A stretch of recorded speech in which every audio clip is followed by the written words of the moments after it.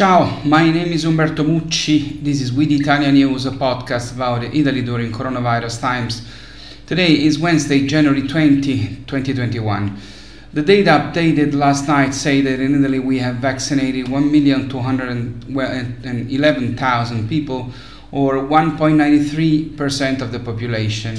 The ranking of the regions by percentage of vaccinations made compared to the doses delivered say that in the first three places from the top are Marche, Piedmont and Veneto. In the last three places from the bottom are Calabria, Molise and Basilicata. At the moment, Italy is in 7th place in the world for the number of people vaccinated, second after Germany in the EU, both in absolute and with respect to the percentage of population vaccinated. Dear friends, as promised, but just because many of you keep asking me, I update you on the government crisis in Italy. This won't be short, and it will be painful. What Italians saw yesterday looked like a scene from The Leopard, the great 1963 movie directed by Luchino Visconti based on the novel of the same name by Giuseppe Tomasi di Lampedusa, the one famous for the phrase "everything must change for everything to remain the same." Yesterday, 156 senators voted for the government, 140 against, and 16 abstained. So the government that does not have a majority. To have it would need 161 senators, but yesterday it did not fall. This means that the government knows very well that it will have to continue the campaign of buying some senators in addition to those it already bought yesterday. Only that from today, they will cost much more. In addition, a new official group will have to be created in the Senate to contain the circus that said yes to the government's advances, where there is really everything. Without an official group, it will be impossible to continue the work of the government in parliament, and therefore a group will be born containing senators who insulted each other until yesterday, senators who insulted the government until yesterday, senators who before yesterday were kicked out of the group sustaining the government, senators who have always voted and said the opposite of what was said again yesterday by the Prime Minister, who made a speech in which he went to pay homage and court all those senators one by one who might be sensitive to his advances, and in some cases he hit the mark. The vote also saw the yeses of a number of life senators, highly prestigious figures appointed by the last 2 or 3 presidents of the Republic. Now, these persons, the life senators, do not always participate in the parliamentary sessions. One even lives in the United States and had to take a plane in a hurry to arrive just in time for yesterday's vote. So it is impossible to count them permanently in a government majority. Furthermore, it was mentioned yesterday that the founder of the party from which the Prime Minister comes and still belongs to, had complained just a few years ago that life senators never die. He complained about that. Now today they are essential to his majority, and personally I can only wish them a long life, thanking them for their success in their careers, which is why they are life senators. But if you ask me why they voted to support the government whose head comes from the party founded by who complains because they never die, I don't know what to answer you. But if you think this is the strangest thing that happened yesterday, you are wrong. Would you believe me if I told you that yesterday the Italians, locked in their homes for almost a year for more or less total lockdown, saw on television all the senators chatting amiably, attacked and close to each other, touching each other, often lowering their masks or holding them without covering their noses, at much less than the distance to which all Italians are obliged? Italians have been paying high fines for a year now if they do not respect the distance, the prohibition to touch each other, and the obligation to use a mask. Theaters and gyms, cinemas and museums, buses and subways, restaurants and stores have been closed, and if some of these places are partially reopened, everyone must stay more than a meter away and with the mask to cover mouth and nose. In Parliament, on live television, no. But again, if you think that this is the strangest thing that happened yesterday, you're wrong. Would you believe me if I told you that television images showed one of the most important ministers in the government speaking on the phone during the debate in the Senate, wearing a mask, and that he spent the entire phone call with his hand in front of his mouth, when you don't want other people to read your lips. And so he put his hand in front of his mouth so that people could not tell what he was saying by reading a movement of his lips. without understanding that with a mask on, you don't need to cover your mouth. Do you believe me? Yeah, it happened. But again, if you think this is a stranger thing that happened yesterday, you are wrong.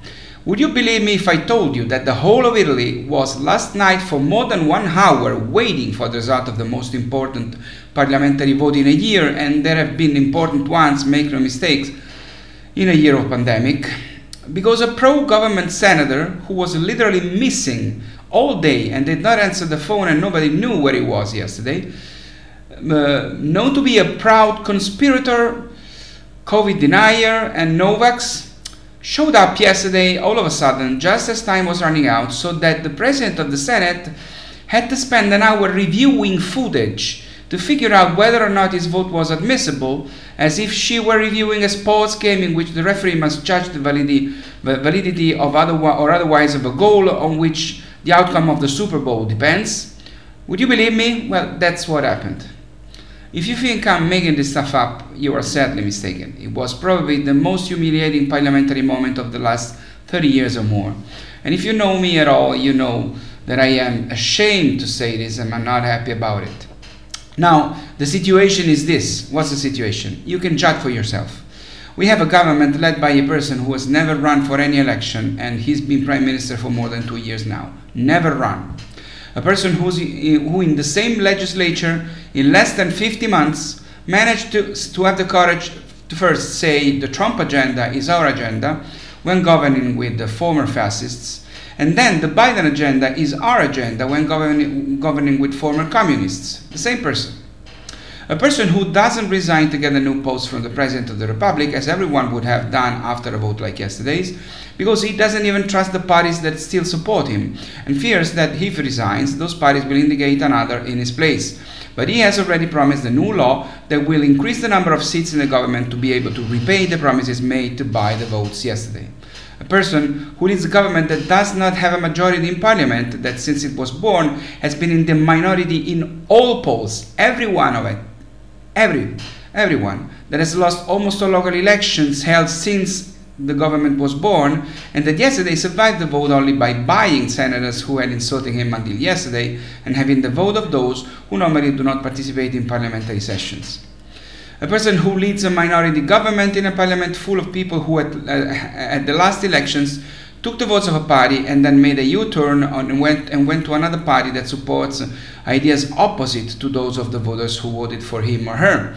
A parliament delegitimized by the approval of a law and the referendum that cuts in half the number of components from the next elections, when the great majority of the deputies and senators know for sure that they will not be elected again.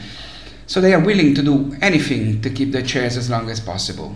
Also because in a few months the white semester begins, that is the 6-month period preceding the election of the new President of the Republic, during which no new elections can be held, so just hold out a little longer and then the risk of new vote that sends them home will be avoided, and the market for MPs will be even wilder.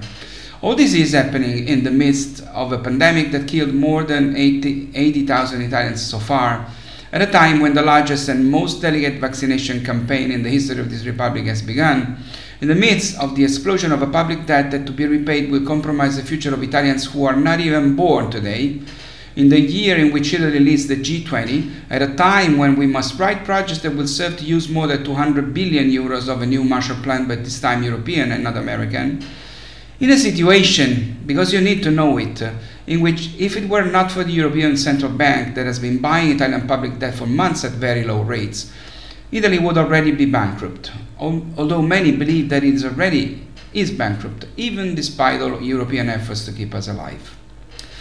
Now, I'm sorry, because that was not a short, not a cheerful, not an optimistic video. I know, I realize that. It bothers me more to say these things than it bothers you to hear them, believe me. So I really hope I won't have to talk about politics for a long time. And above all, I hope I'll never again have to describe disgusting scenes like the ones the Italians were forced to see yesterday in the Senate of the Republic. It's all for now, it's all for today. I'll see you on Friday. Please wear your mask, please stay safe and stay healthy. Please do not behave like the Italian senators yesterday. My name is Umberto Mucci. This was We the Italian News. Ciao from Rome.